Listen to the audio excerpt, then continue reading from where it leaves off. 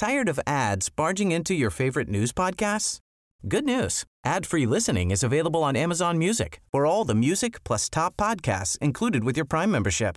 Stay up to date on everything newsworthy by downloading the Amazon Music app for free or go to amazon.com/news ad free.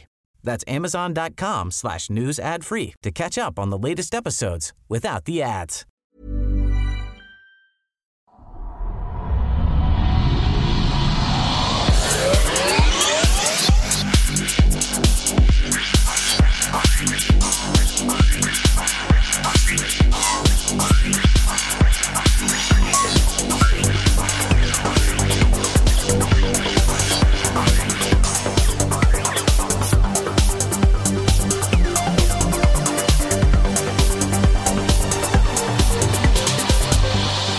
Hej och välkomna till den skeptiska podcasten Kvack som är nyheter på skeptiska. Det är program nummer 143, vecka 14 år 2015.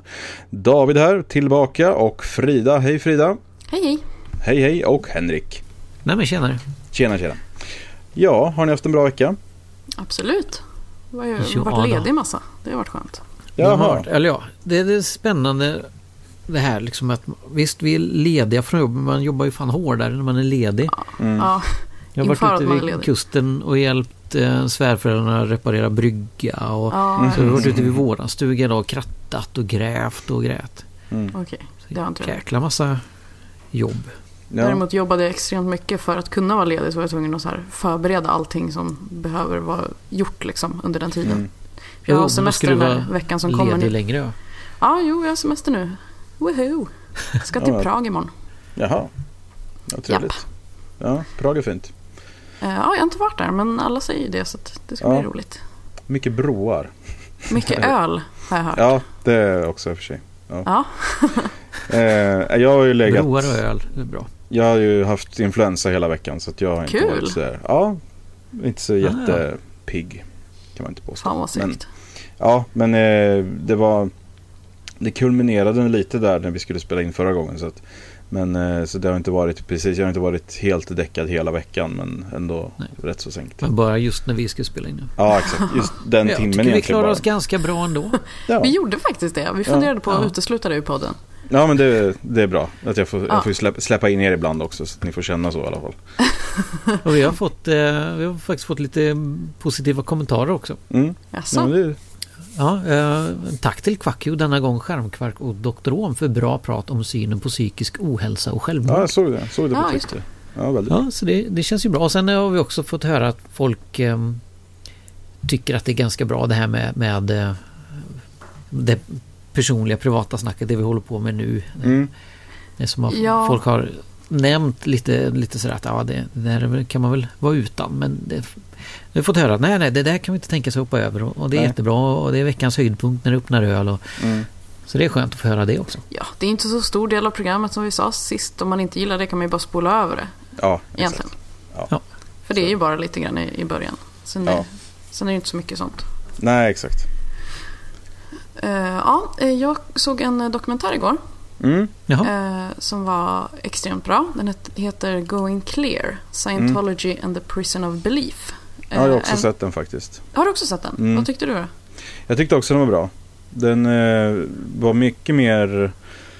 Den var ju väldigt detaljerad. Den är ju 2 timmar lång. Men de pratade om just de här grejerna de pratade om, att det var liksom hur... Det var en ganska effektiv nedmontering, om man säger, av scientologin. Alltså att exponera det för hur det kom till, vad är syftet med det, hur funkar det i grunden liksom. Vad är det här för någonting? Och viktiga händelser i scientologins historia, kan man ju säga. Ja. Det finns ju många dokumentärer om scientologi nu. Det känns som jag har sett de flesta. Och de flesta handlar ju egentligen om kanske avhoppare som berättar hur det har varit. Och sen så filmas det när reportrarna som gör den här dokumentären blir förföljda typ utav scientologer. Så brukar det ju vara, de flesta. Den här var ju lite annorlunda på det, så den hade ju med lite sånt också. Men det var ju väldigt mycket om historien bakom och om vad den heter, L. Ron Hubbard, va? Ja. Och mycket som inte jag visste om sen tidigare. Jag tycker det var väldigt intressant. Ja. Han var ett riktigt jävla psykfall. Ja, alltså hela sekten får man lov att kalla den är ju alltså extremt obehaglig och har väldiga såna här liksom alltså strukturen i det, penalismen, alltså det är väldigt så här, väldigt obehaglig organisation. Ja, och att man har liksom ett begrepp för folk som hoppar av och hur man ska hantera dem. Det finns ett helt liksom, typ, schema för vilka aktiviteter man ska göra, vilken tid och sådär. Stört alltså. Och hans inställning till det här, alltså L. Ron Hubbard, till varför han startar det här, så otroligt cyniskt liksom, att bara, det enda sättet man kan tjäna pengar på, det är att starta en religion. Så det var typ det han gjorde liksom. Precis. Så det var ju mycket det han, alltså det var jättemycket av det han, hela hans grej, han pratade ju flera år verkar det som om just de här grejerna. Och att han var väldigt, väldigt tydlig med på något sätt då att så här är det. Och man måste bygga en religion liksom. Och han var ju alltså väl dokumenterad, verkade som, alltså mytoman. Rakt igenom. Han ljög ju om så extremt mycket i sitt liv. Alltså vad han hade gjort i det militära och precis. Och alla de här grejerna, så att det var fascinerande faktiskt. Just de här, att de hade med så mycket folk också. Inte bara att det var en avhoppare här och så där, utan det var ju verkligen alltså väldigt många avhoppare. Och som har varit med lite tid att kolla på. Ja, dels att de hade varit med länge, men det var ju fascinerande också vad högt upp i organisationen de hade varit. Ja, och hur högt upp de hade klättrat på den här stegen och vilka olika nivåer man kan komma till. Och så. Det är ju också så här, det blir så sjukt när man ser det. Det var ju många skämsögonblick tycker jag i den här. Eller vad säger du, när det är liksom Tom Cruise är med och sitter där och pratar helt liksom tom i blicken och alltså det är jobbigt att se.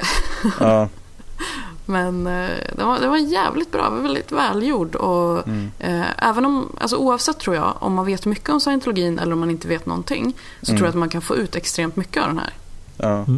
Jag kan tipsa också om det passar in alldeles utmärkt i det här. Det är så att Håkan Järvår är säkert många som känner till. Han är legitimerad psykolog och författare och så. Han har ju varit med i scientologikyrkan väldigt länge. Och han har ju precis börjat släppa ett nyhetsbrev som heter Sektnytt. Och han skriver bland annat då i senaste numret om just den här Going Clear då. Så att vi länkar till det här tycker jag, så kan man prenumerera på hans nyhetsbrev också, som säkerligen är extremt intressant. Tycker jag är bra. Och ta sig den dokumentären. Ta den där som folk, en del klagar på, en del tycker är helt okej. Jag tänkte dricka en som jag har druckit innan. Öl pratar jag om alltså. Jaha. Schöferhofer Hefeweizen är en favorit. Jag hade bara den kvar egentligen. Det var den eller en Tokyo på 18%, men jag vill inte att folk ska tro att jag bara försöker dricka så stark öl som möjligt. Hur stark är den här då? Den här är, ska vi se, var står det? 5. Så det är inte farligt. Japp. Jag tänkte göra ett experiment också, dricka ur ett IPA-glas. Vad är ett IPA-glas? Det är ett glas som är utformat för att man ska dricka IPA ur det. Ja, hur ser det ut då? Ja, det har liksom en fot som innehåller vätska, eller på så här. När man har hällt upp så är det vätska även i foten. Det är lite svårt att säga, det är lite kupat. Det är Spilglau, det där känns som har pseudovetenskap. Eller vad säger du, David? Det beror väl lite på vad anspråket är. Alltså vad det påverkar. Då blir man fri från cancer, tror jag. Om man men precis, det är virvlade. Det tror jag inte. Nej, men det är Spilglau, glastillverkare som tagit fram det ihop med någon öltillverkare. De har liksom, det är lite kul att dricka ur i varje fall. Men det här ölet ska egentligen drickas ur ett annat glas. Vi kan se vad det, om det gör någonting. Vi kan öppna den först. Hur ska du märka om det gör någonting? Jag ser om jag tycker att det smakar annorlunda. Det ska man egentligen göra en direkt jämförelse då med. Se hur det känns imorgon bara. Vad det skumma. Jättefint. Ja. Bra, då har jag hällt upp den. Bra. Ja, trevligt. Kan vi sätta igång då, eller? Ja, det tycker jag absolut. Det kan vi försöka med.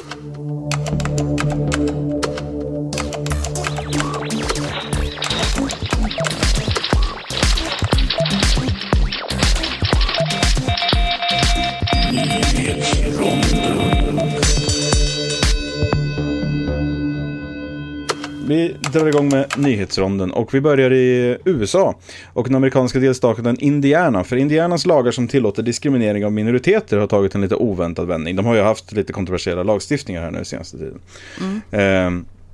Lagen är till för att stärka religionens position i samhället, men den är inte specifik med vilka religioner detta innefattar, och lagen har nu banat vägen för the First Church of Cannabis. Kyrkans grundare Bill Levin har lämnat in allt pappersarbete som krävs, och registreringen av kyrkan har nu godkänts. Så det kan alltså bli fullt lagligt att röka cannabis i Indiana om man säger att man tillhör den här kyrkan då. Och det var kanske inte riktigt vad lagstiftarna hade tänkt sig när de bara ville diskriminera hbtq-personer. Nej, det är jobbigt när det slår tillbaka. Ja, precis. Men vi snackade om det i förra avsnittet lite grann också, där i den här lagen i Indiana. Ja, var det den som började med att något pizzaställe inte ville göra pizza åt någon så här hbtq-personer? Det har ju varit flera sådana incidenter. Just den här pizzerian var ju ett sånt grej, men den största grejen var väl, tror jag, något bageri som inte ville göra en tårta till bröllop. Och sen har det också funnits blomsterhandlare som inte vill sälja blommor till sådana bröllop då, men alltså jag orkar inte. Dumt. Nej, det är bizarrt. Men man kan hoppas att det blir fler såna här typer av motaktioner. För inser man till sist hur ohållbart det här är. Alltså antingen så får man ha lagar som gäller för alla, eller så blir det fritt för alla att göra precis vad fan de vill. Där man alltså, är man så dålig affärsmänniska så att man sysslar med att sälja blommor och säger men jag vill inte sälja blommor till er. Nej. Ska man göra det borde liksom rensa ur sig själv efter ett tag liksom. Vi hoppar vidare. Ett UFO har siktats över en by i Kazakstan. Ett ringformat sådant hängde stilla i skyn över byn i 15 minuter innan det plötsligt försvann eller löstes upp. Ja, det kan också ha varit en rökring som ibland bildas av naturliga händelser. Ja. Eller ett UFO. Ja, precis. Eller ett UFO. Ja. The Daily Show kommer tappa Jon Stewart som programledare senare i år, och han ska ersättas av den sydafrikanska komikern Trevor Noah. Jag tror det kan bli bra, men Noah verkar ha lite svårt för ateister i allmänhet och Christopher Hitchens i synnerhet, men vi får kanske lova att ge honom en chans ändå. Jaha, vad har han sagt om ateister? Nej, han har sagt bland annat då att utan kristendom så skulle inte ateister finnas, och alltså religion så skulle inte ateister finnas, och det stämmer ju faktiskt i och med att det är en motreaktion mot religion. Ja. Men han har också sagt att ateister skulle vara lika snabba till att fördöma djävulen, typ såna här grejer. Alltså jättemärkligt. What? Det är inte så att vi är emot Gud. Gud finns ju inte. Vi är emot de som hävdar att Gud finns och vill att den idén ska påverka oss. Ja, och sen så är det väl inte så många som håller på och tillber djävulen och håller på med det. Hade folk hållit på med det så hade du väl lagt mer energi på just det. Ja, och de som enligt min erfarenhet i alla fall som tillber djävulen är betydligt mer fredliga än de som inte gör det, eller de som tillber Gud. Jo, faktiskt. Så att, jag har inte sett den här någon death count, hur många Gud hade ihjäl och hur många djävulen hade ihjäl. Ja, i Bibeln, det är väl typ, jag tror att Satan låg bakom 10 pers, eller vad var det, va? Något sånt där, och Gud hade väl ett antal miljoner. Så att tråkiga nyheter förresten. Påskharen är död. Jaha. Han blev uppäten av en gigantisk ödla i Australien, så nästa år blir det väl inga påskägg. Fan. Nej, då har man en ursäkt. Det är bra. Ja. Nej, han är död, va? Jaha. Vad gjorde han i Australien? Ja, det kan man verkligen undra. En 30-årig nunna som jobbade som lärare i norra Slovakien tyckte det var en bra idé att lära klassen om Jesus lidande. Så hon högg en elev i underarmen med en nål. Nunnan påstår själv att det var frivilligt och att 7-åringen högg sig själv i armen, men skolan är inte övertygad och nunnan är inte längre lärare där. Hur ska... nej. Ja, man orkar inte. Tired of ads barging into your favorite news podcasts? Good news. Ad-free listening is available on Amazon Music for all the music plus top podcasts included with your Prime membership. Stay up to date on everything newsworthy by downloading the Amazon Music app for free or go to amazon.com/news ad free.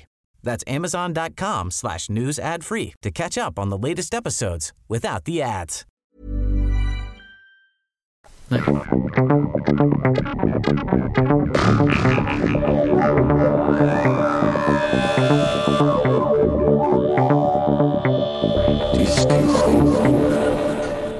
Vi ska gå vidare till våran fullspäckade diskussionsrunda. Eller ja, vi har en grej i alla fall. Och, men, det här kanske blir vårt kortaste avsnitt någonsin. Ja, men precis. Det är i alla fall så här att för några år sedan, ungefär 2 år sedan, så började man prata om det här med kött som kan odlas i labb.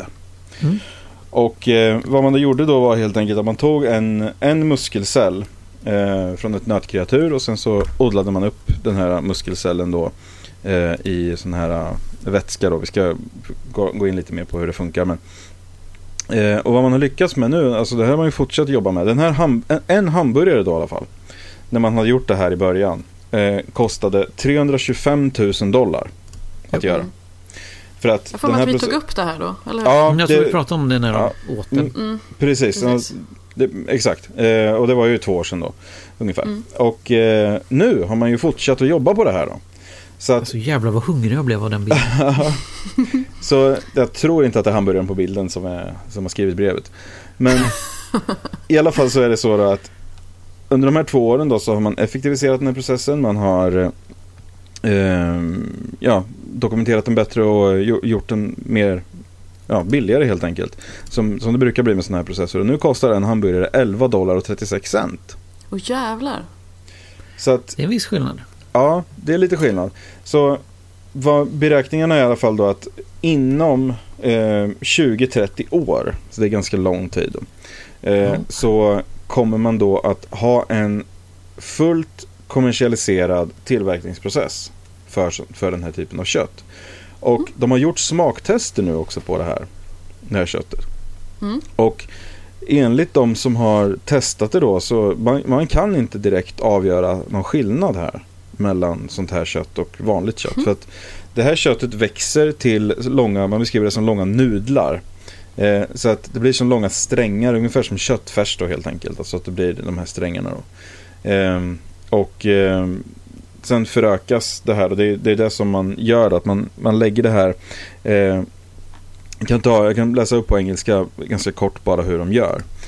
The cells are placed onto a gel in a plastic dish with a calf serum nutrients. Alltså det är en näringslösning helt enkelt då. Are reduced, triggering the cells to go into starvation mode and split into muscle cells. Those cells eventually merge into muscle fibers called myotubes and start synthesizing protein.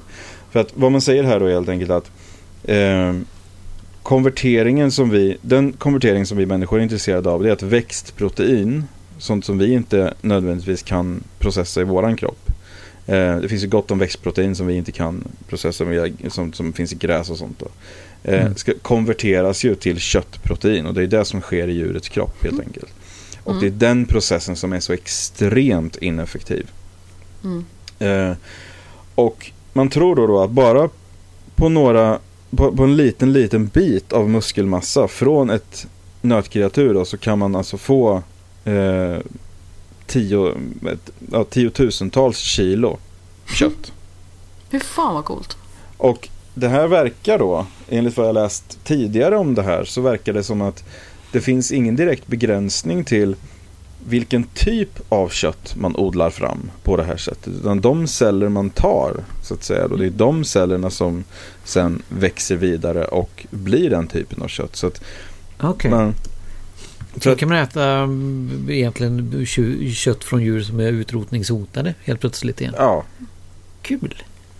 Och sen vet ju inte jag, alltså, för att man kan ju säga det att mycket utav det som gör kött idag, det som ger mycket smak, om man ska ha ett smakrikt kött, ett väldigt smakrikt kött, så är det ju det att allt kött vi äter i princip, om vi inte är inälvsmat och så, är ju muskler.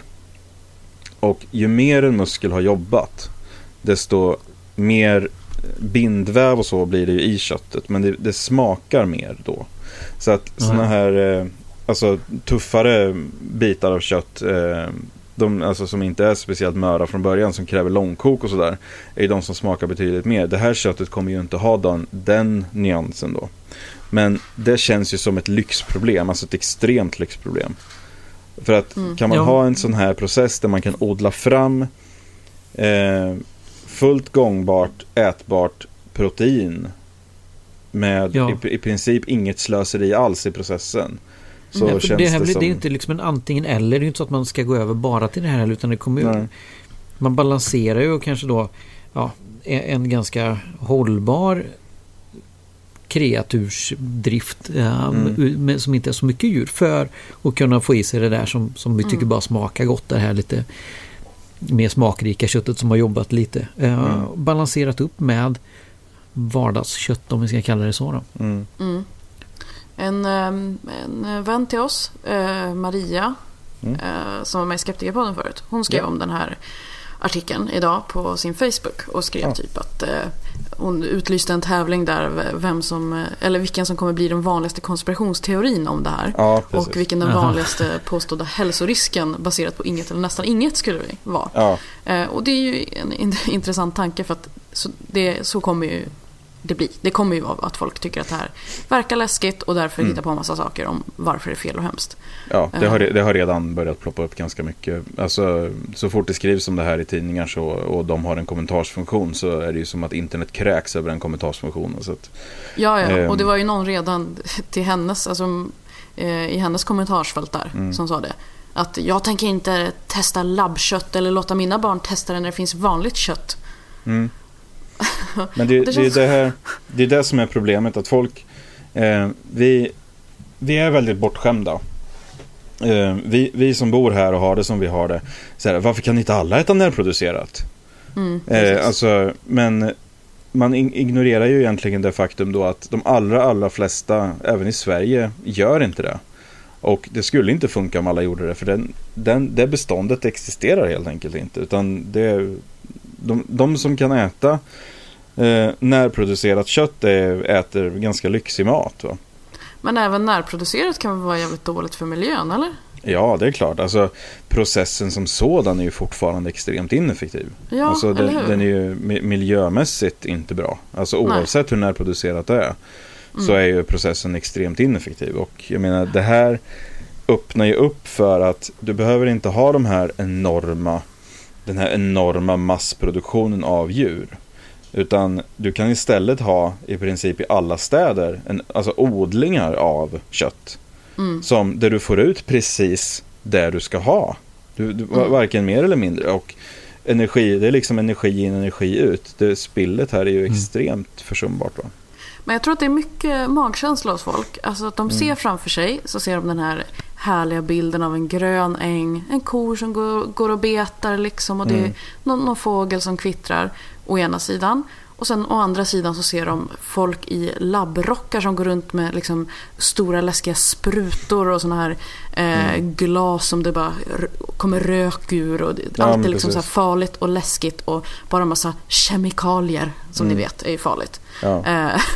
Och jag tror att de väger där för och mot varandra, och det känns liksom bara obehagligt med det ena. Och sen ser man igen på den här gulliga kossan som går runt. Det ser så mysigt ut. Ja, precis. En Bregott-reklam allting. Liksom. Exakt. För det där florerar ju konstant. Att det som är konstgjort, eller vad man ska säga, är farligt. Men som du har tagit upp flera gånger här, är ju att det är inte som att de sakerna man köper på ICA är liksom... Ja, de bara växer av sig själva ute i någon skog och någon går och plockar. Det är ju jättemanipulerat allting. Ja, visst. Och jag menar, det är bara att titta idag när man kollar på vad som är billigt kött här, så är det ofta det att oxfilé till exempel är ju ansett oftast att vara det bästa eller det finaste köttet som finns då. Men det är en typisk sån muskel som skulle vara väldigt lätt att odla fram, i och med att den muskeln är i princip helt alltså den arbetar ingenting under djurets livstid. Och det är därför det köttet är så extremt mört, och det är perfekt kött för att odla fram då, att man skulle kunna få ungefär kanske den konsistensen på det. Men då kan man se då att när man har då inför exempelvis nyår, när det är väldigt mycket oxfilé i Sverige, vartifrån kommer den oxfilén då? Ja, men folk går inte ut och betalar 700-800 kronor kilot för svensk oxfilé, utan de betalar 99-150 kronor kilot för brasiliansk oxfilé. Och då kan man ju fråga sig då, varför kostar den en spottstyver när man får ut så extremt lite kött för ett sånt stort djur? Hur kan man ens sälja det för det när det kommer från andra sidan jorden? Och det är för att det kommer inte från de här Bregott-reklamerna. Utan, nej, det gör ju inte det. Nej. Men det är liksom någon annanstans. Men det är till och med då att när jag ser sån här, jag kan säga så här, blandfärs för 30 kronor kilot, och så kollar man då är det fläskfärs från Danmark och nötfärs från Irland. Så att det är liksom, det är bäst av två världar verkligen. Men det är ju sånt där som, alltså folk väljer helt enkelt då att säga istället, men jag har inte råd med något annat. Men då kommer det komma sådana här alternativ. Jag tror att sådana här alternativ kommer vara att det kommer mer eller mindre slå ut den här typen av produktion, och de här andra grejerna kommer bli lite mer lyxproduktion om det ens överlever. Jag är faktiskt inte så jättesäker på att nötindustrin, alltså de här storskaliga industrierna eller ens de småskaliga industrierna kommer överleva den här utvecklingen. Nej, varför skulle de det? Vad finns fördelen? Nej, alltså det får väl visa sig kanske. Men jag kan tänka mig att liksom gårdsproduktion av kött finns kvar i varje fall. Ja. Sen är jag nog liksom inte heller, jag är nog inte så drastisk som David. Jag tror att en hel del sån industri kommer att överleva också, i varje fall ett bra tag framöver. Även om det här visar sig fungera och vara bra. Lite för det som ni säger innan, att folk tycker nog det känns lite obehagligt om man vill ha det där med en genuin känsla liksom. Ja, för jag tror att det där, folk kommer ju över det där när det börjar bli vanligt. Vad det kommer hänga mycket på tror jag är alltså hur slutprodukterna blir. Ja, absolut. Alltså blir det så att det här smakar ju blekmedel, men då kommer ingen äta det. Utan det kommer behöva vara en produkt som är förvillande lik det vi är vana vid. Då är det så, då tror jag det kommer bli väldigt svårt att motivera. Men det var ju redan så nu, och om man snackar 20-30 år framåt. Precis. Och då snackar man ju alltså den kvantiteten på produktionen då om 20-30 år. Alltså jag tror att vi kommer kanske börja se det här i produktion inom kanske 10 år. Och sen kommer produktionen att öka och gradvis då helt enkelt slå ut de här andra industrierna. Jag vill ha det mer snart, men vad jag funderar över lite, alltså för än så länge så det är alltså köttfärs egentligen som det blir, men kommer man kunna göra liksom en rikstek av det här? Jag vet faktiskt inte om det går att odla fram på det sättet. Så som jag förstått det så är det inte riktigt så det funkar. Utan att de här strängarna, alltså de multipliceras ju inte till en struktur, en bestämd struktur, att nu ska du forma det till en flintastek liksom, utan du får ju de här strängarna av rent nötprotein, så att, och det är ju också en grej då. Med den tekniken som vi har nu, men det kanske kommer fram något att det går låta det växa på något annat sätt. Ja, precis. Vet inte. För jag vet ju annat än köttfärs så det. Ja, precis, men det är ju ändå men det här kanske ersätter så att det blir det man äter liksom. Att det andra blir så som belastning och så kostsamt så att man kanske helt enkelt det kanske inte blir tillåtet att göra det ens en gång, men man får se. Men vad tror vi med insekter då som man gör proteinburgare av, eller vad man ska säga det. Insekter är ju väldigt har ju väldigt högt proteinnehåll. Blir det i och för sig inte heller så mycket liksom insektsstekar kanske? Nej, det blir det inte. Men om man inte börjar odla väldigt stora gräshoppor. Ja, men alltså folk äter ju, och det ska man ju ändå, det ser jag inte för att äckla någon, men alltså vi äter ju kopiösa mängder insekter redan. Men havets insekter då i form av räkor och så. Jag har absolut ingenting emot det här. Jag diskriminerar inte någon typ av kött. Jag gillar ingenting från sjön, så att jag äter inte räkor och sånt heller. Men du är ju bara konstig. Ja, jag vill det. Men vad kommer hända då med alltså vegetarianism och så här då?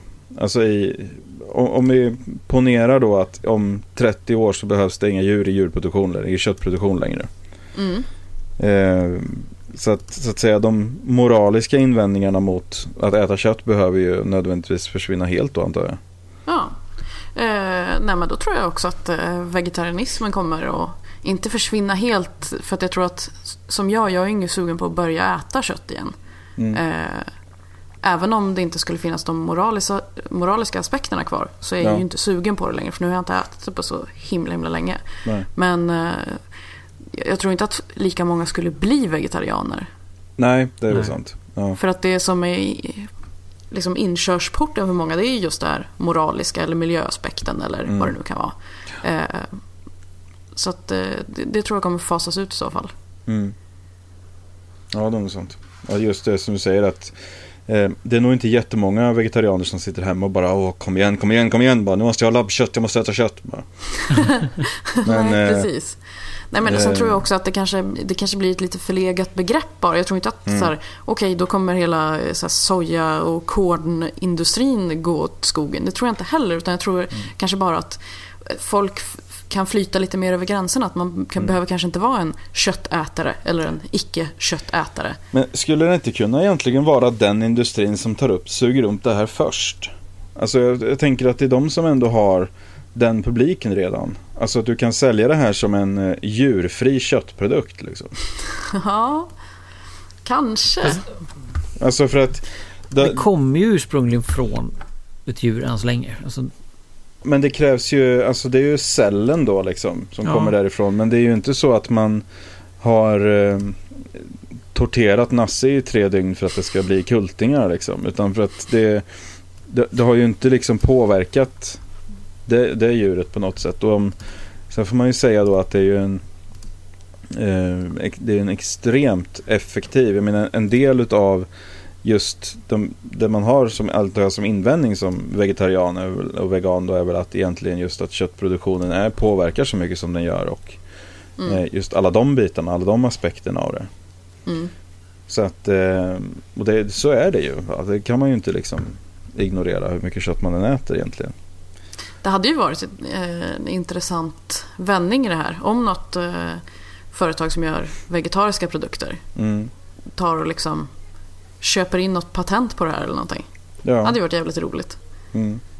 Det känns som att de hade kunnat få mycket skit för det, men egentligen så vet jag inte varför, för som du säger så är det ju, det måste ju vara det bästa egentligen, för att hur mycket vegetarianer än lobbar för det, om man nu håller på med sånt, så kommer ju inte alla att bli vegetarianer. Så är det bara. Det är ju bara att inse.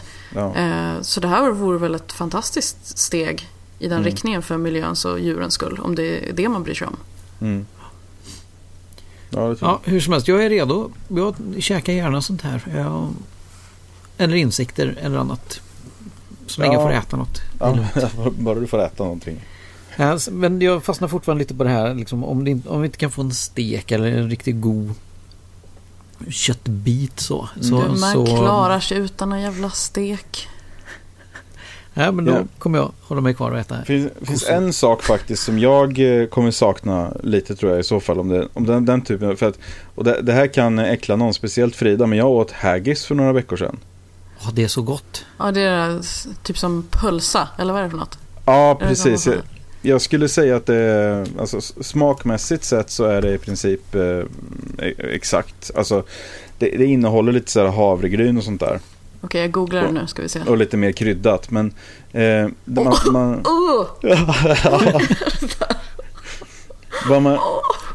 man gör, ser alltså, inte ut som något man ska äta. Det där ser ut som något som man en gång skulle äta, och sen så låg det i någon så här möglig källare i 4 år. Och är faktiskt jättegott. Ja, det kommer ju från får. Man maler ju alltså ner då primärt och hjärta, lever och lunga. Fräscht. Och sen så varför är det mindre eller mer fräscht än någon annan del av djuret egentligen? Men jo, därför att när jag bildgooglar här på Haggis, då får jag som förslag på andra googlingar Haggis recept, disgusting hamburger, disgusting food. Men det är ju bara folk som är, men det är ju så folk som får för sig att någonting är äckligt bara för att det kommer från en annan del, för att det är ovanligt och för att man inte har testat på det. Nej, men det ser ju vedervärdigt ut. Ja, men det är också lite. Men det är jättegott. Ja, men det är det säkert. Men man äter ju lite med ögonen också. Jag förstår att folk skämtar om det här, för det ser ju vidrigt ut. Ja. Snyggt upplagt. Jag käkade här på en restaurang i Edinburgh. Jättefint upplagt. Vi satt på en uteservering i en garden restaurant. Och jättefint upplagt med lite rotmos och potatismos. Och det var så jag åt det också faktiskt. Ja, och det ser absolut inte oaptitligt ut på något sätt. Nej.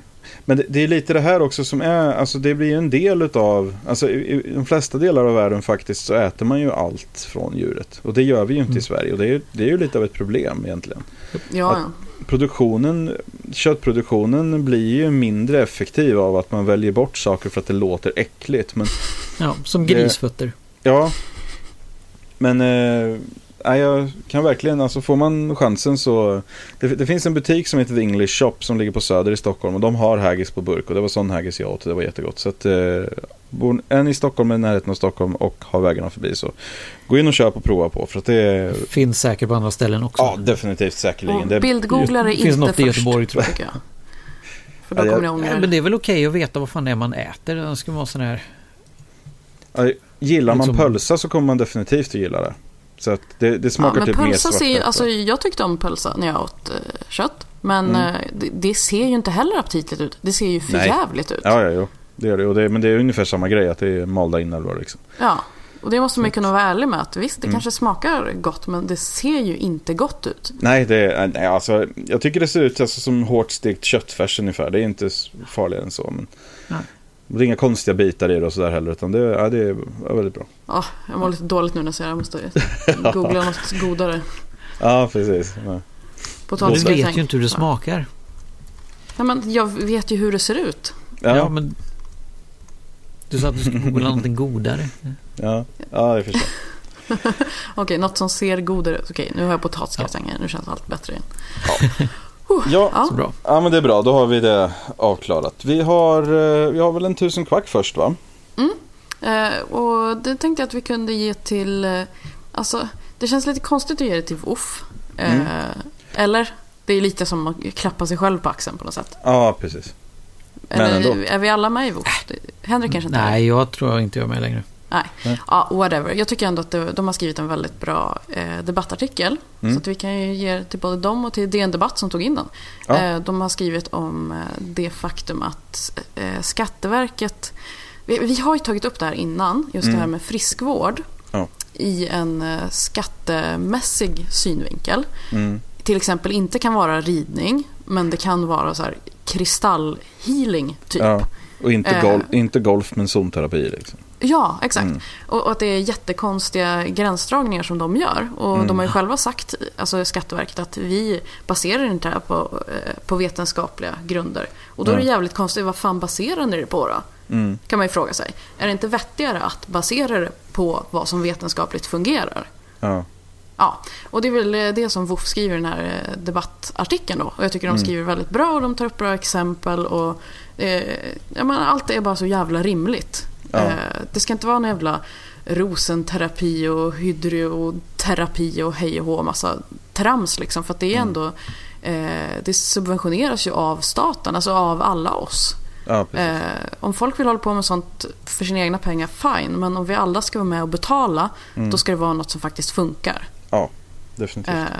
Och det är det de skriver om här och jag tycker det var jättebra, så att 1000 kvack till det. Ja.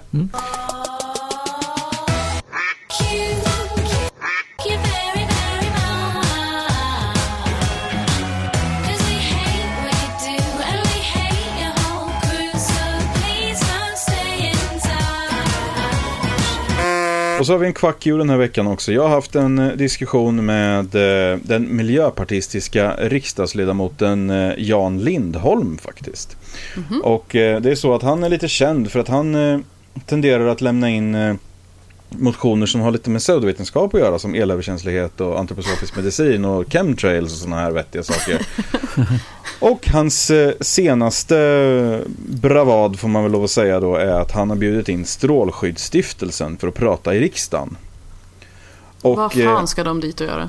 Ja, det kan man fråga sig. Jan hävdar ju själv då, jag och många andra ska säga har haft en diskussion på Facebook med honom om det här, och han hävdar då klart och tydligt att alla andra som hävdar de är emot det här, de är inte intresserade av vetenskap eller riktig vetenskap, eller förstår inte vetenskap eller den vetenskapliga processen och alla de här grejerna, utan det är bara han som är objektiv tydligen och kan ta åt sig och såna här saker då. Ja. Han ställde upp då, han började ju alltihopa egentligen med att ställa upp en totalt falsk dikotomi här och säga då att man behöver inte bara lyssna på de som är köpta vetenskapsmän, utan man kan faktiskt lyssna på de här personerna också. Men då var det faktiskt några som föreslog, då inte jag ska säga, men några som föreslog att men vi har ju faktiskt Strålskyddsmyndigheten och du som politiker borde väl ändå förstå att de är ganska objektiva. Och det är lite problematiskt då om en riksdagsledamot inte anser att den egna myndigheten är objektiv. Men han går in i alla fall och anklagar en massa andra personer för att vara naiva och för att mer eller mindre gå industrins ärenden och bla bla bla. Eller han häver ur sig en massa skit bara. Så att, det är sånt jävla bekvämt argument det där. Att om någon säger något som man inte håller med om, du är så naiv. Ja, nej, så kommer lite fakta som backar upp din åsikt istället, eller? Nej, det. Och kan säga Andreas Kreutz då, som har varit kvacksnackare hos oss, summerar det hela väldigt bra. Han skriver då att jag är en mer oroad medborgare nu än innan jag läste den här tråden. Och det är ganska bra summering då. Så vi säger till Jan Lindholm då, för att han bjuder in pseudovetenskap, ännu mer pseudovetenskap i riksdagen, så säger vi quack you, Jan Lindholm. Ja, quack you. Helt klart. Och vi har bokkvack också, va? Ja, precis. Tänkte få fylla upp med någonting. Nu har vi lyckats prata ändå ganska mycket kring det här. Ja. Ganska tunna dokumentet vi hade. Men det är en bok som vi håller på och lyssnar på just nu. Jag lyssnar på talboksvarianten av den här då. The Art of Procrastination heter den. Ja. Och den är, alltså än så länge tycker jag den är helt fantastisk. Nu dog den webbsidan jag hade laddat där med allting. Där, nu dök den upp igen. The Art of Procrastination av John Perry. Och John Perry är filosof på ska jag säga, vilket universitet var det nu? Stanford. Okay. Han har skrivit en del avhandling, eller han har skrivit en artikel om det här med att skjuta upp saker. Och hur mycket han intressant, har fått den ska jag läsa sen. Förlåt, jag var tvungen. Faktiskt så att jag har haft den i min läslista ganska länge nu. Jag köpte den för ett tag sedan och har liksom skjutit på det. För man kan gå omkring med lite skam eller lite sådär att må lite dåligt över att man är en sån som skjuter upp saker. Men det här tar en sån här skön vändning på det och försöker göra det till någonting positivt. Och det är inte det att man inte gör någonting alls, utan det är det att man gör någonting annat. Ja. Oftast. Ja. Och då försöka släppa den här känslan av att man mår dåligt för att man skjuter på saker och fokusera på det man faktiskt gör under tiden. Ja. Och sätt att hantera det här att skjuta upp saker. Eller att prokrastinera då. Och än så länge, det som jag har hört, det tycker jag klingar väldigt väl hos mig. Alltså lite sätt att hantera, att synliggöra vad det är man faktiskt gör, varför gör man som man gör och vad är det för funktioner hos en själv som ligger bakom till att man gör på det sättet. Jätteintressant. Ja, väldigt intressant. Det var bra tips. Ja, och det är så kul att höra honom berätta hur mycket han har gjort genom att skjuta upp saker. Ja. Och för en annan som jobbar inom akademin är också liksom det här med deadlines inom akademin och utgivningsbranschen. Akademiska, jag tror han skriver om det här att han skulle leverera ett manuskript till någon som ger ut akademiska böcker och hur de verkar liksom ha satt en deadline som inte alls är på riktigt, utan man vet att vi sätter en deadline, sen kommer det ändå dröja så här lång tid innan vi får in någonting, så vi sätter deadlinen där och så jobbar vi utifrån det. Kan säga det är ungefär så när man utvecklar system och så här också, alltså till nätverk, alltså webbapplikationer och såna här grejer. Då kan det vara det att alla säger att men det ska vara klart om 2 månader, men alla är jätteglada om det är klart inom ett år, så att det blir liksom det är så där också. Ja. Nej, men det var en talbok, sa du, eller? Den finns även som vanlig sån där död träformat också. Precis. Ja, men inte jag lyssnar på den, men det är ju så jag tar till mig böcker. Ja, jag brukar också göra det. Bra. Insändare då? Ja, jag har faktiskt plockat fram 2 stycken här. Ja, det var lite intressant. En för att det är sån som vi brukar ha, som är lite små lustig som man kan skratta åt, och en för att den inte riktigt är det. Ja, precis. Ja, det är bra. Så vi börjar med den som inte riktigt är det. Inför läroplikt istället för skolplikt. Och då kan man undra lite, vad fan, menas med det. Vi i Kristna Värdepartiet vill ha läroplikt som våra grannländer och inte skolplikt. Vi vill finansiera hemundervisade föräldrar med skolpeng. Problemet med skolplikten är att man måste vara i en skola flera timmar varje dag och ingen annanstans. Alla barn är inte likadana och har olika behov. Särskilt vissa barn med diagnoser kan ha svårt för en vanlig skolform. Föräldrarna känner ju till sina barn bäst och ska ha ansvaret för deras utbildning. Ja, ofta kan de känna till barnen bäst, men de har ju inte skolningen i hur man faktiskt hanterar undervisning. De är inte pedagoger för det. Så att, nej, och de är kanske inte specialpedagoger heller. Nej, om det nu är barn med speciella behov. Det är ju precis det blir ännu värre. Ja, men vi fortsätter. Att legalisera hemundervisningen innebär inte att allt ska vara okontrollerat. Vi vill finansiera hemundervisade föräldrar med skolpeng på samma sätt som när man väljer en friskola åt sina barn.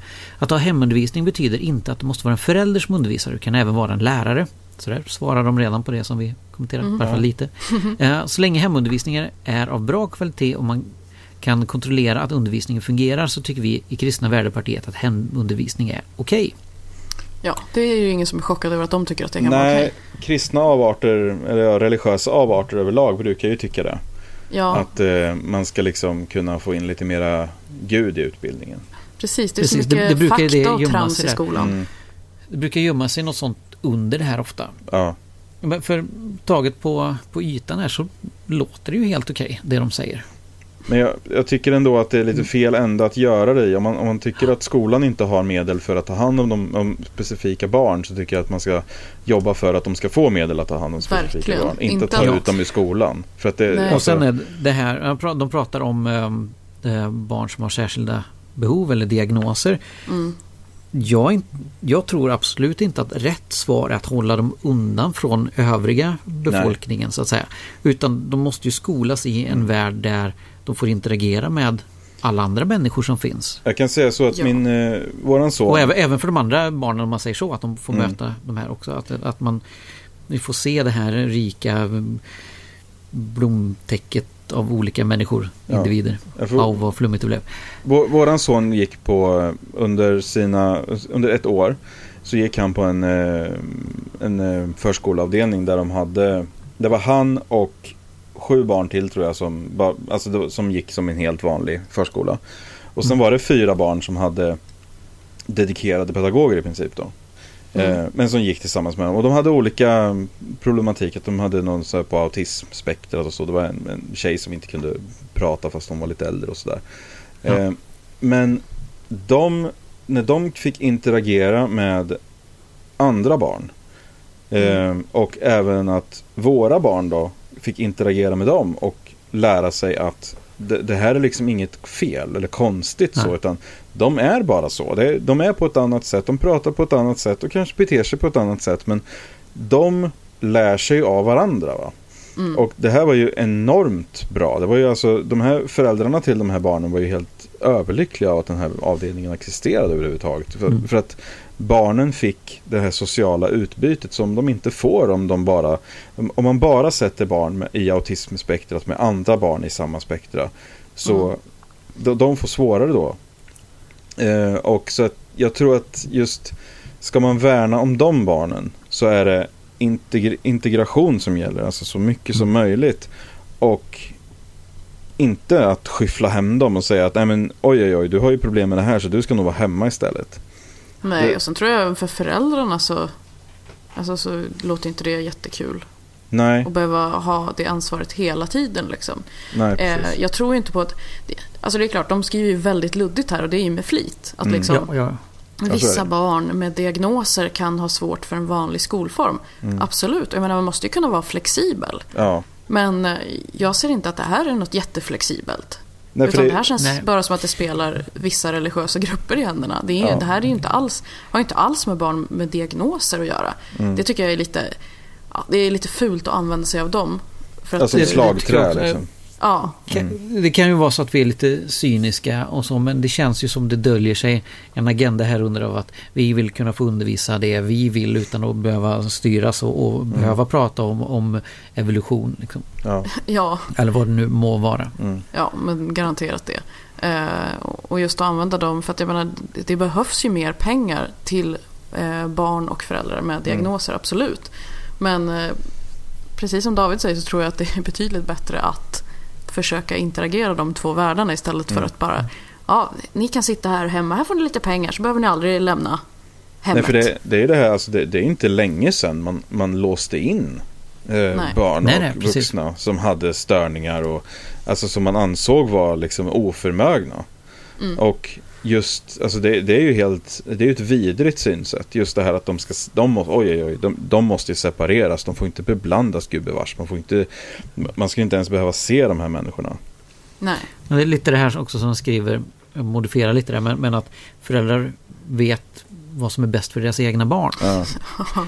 Föräldrar tror att de vet bäst. Ja. Det finns ju människor som har utbildning på hur man ska hantera vissa saker. Ja. Ja, men om föräldrar nu vet vad som är bäst för sina barn, då skulle man inte behöva några lagar eller regler eller någonting, för föräldrar vet ju bäst.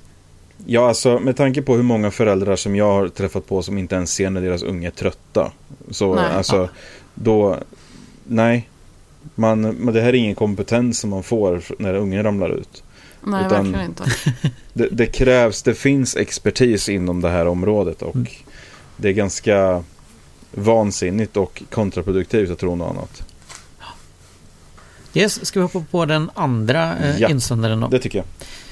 Nu kommer vi känna igen oss lite mer i insändarträsket här. Vågar inte gå in på ÖB en gång till. Okej. Varför är man inte välkommen på ÖB i Trollhättan? Man hinner inte komma in förrän man får stryk av stängningsbågarna som stänger med en himla fart. Är man handikappad, då hinner man inte in och man får så ont av den där smällen.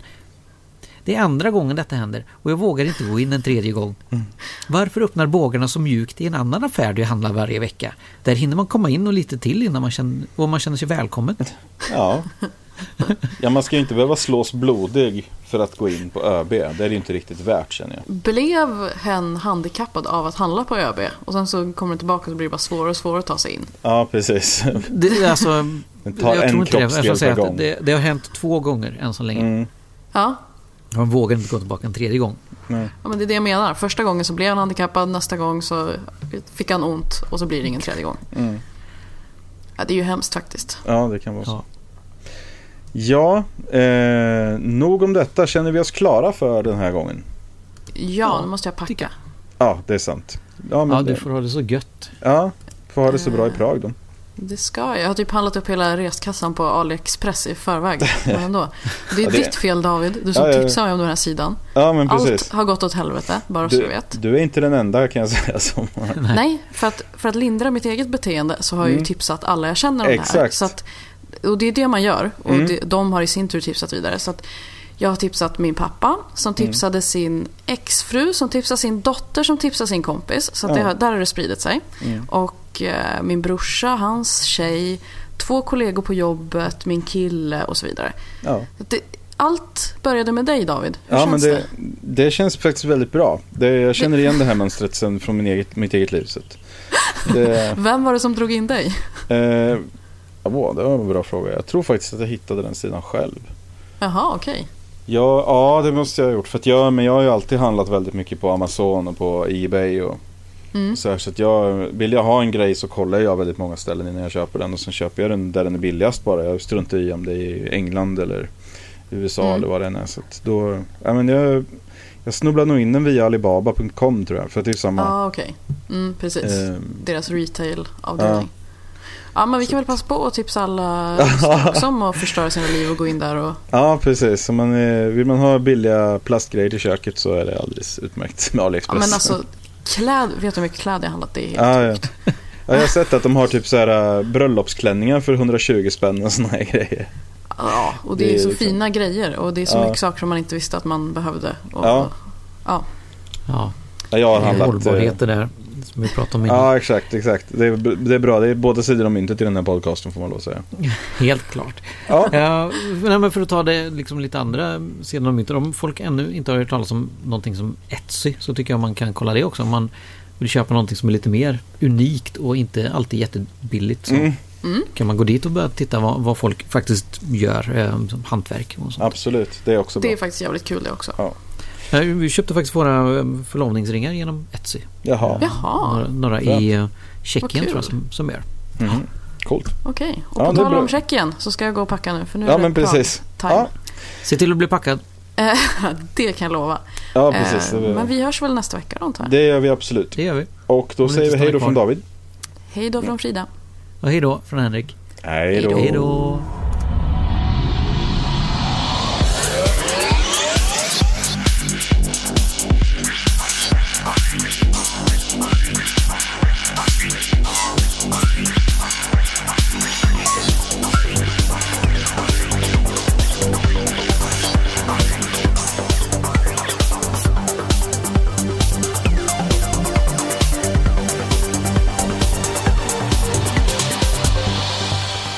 Du har lyssnat på den skeptiska podcasten Quack som är nyheter på skeptiska.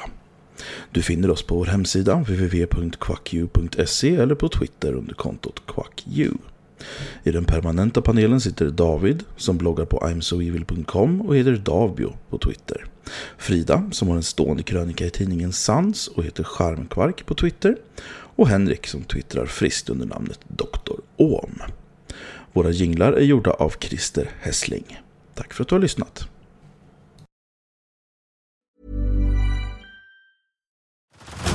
Head over to Hulu this March, where our new shows and movies will keep you streaming all month long.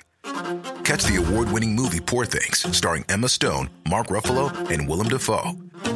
Check out the new documentary, Freaknik, The Wildest Party Never Told, about the iconic Atlanta Street Party.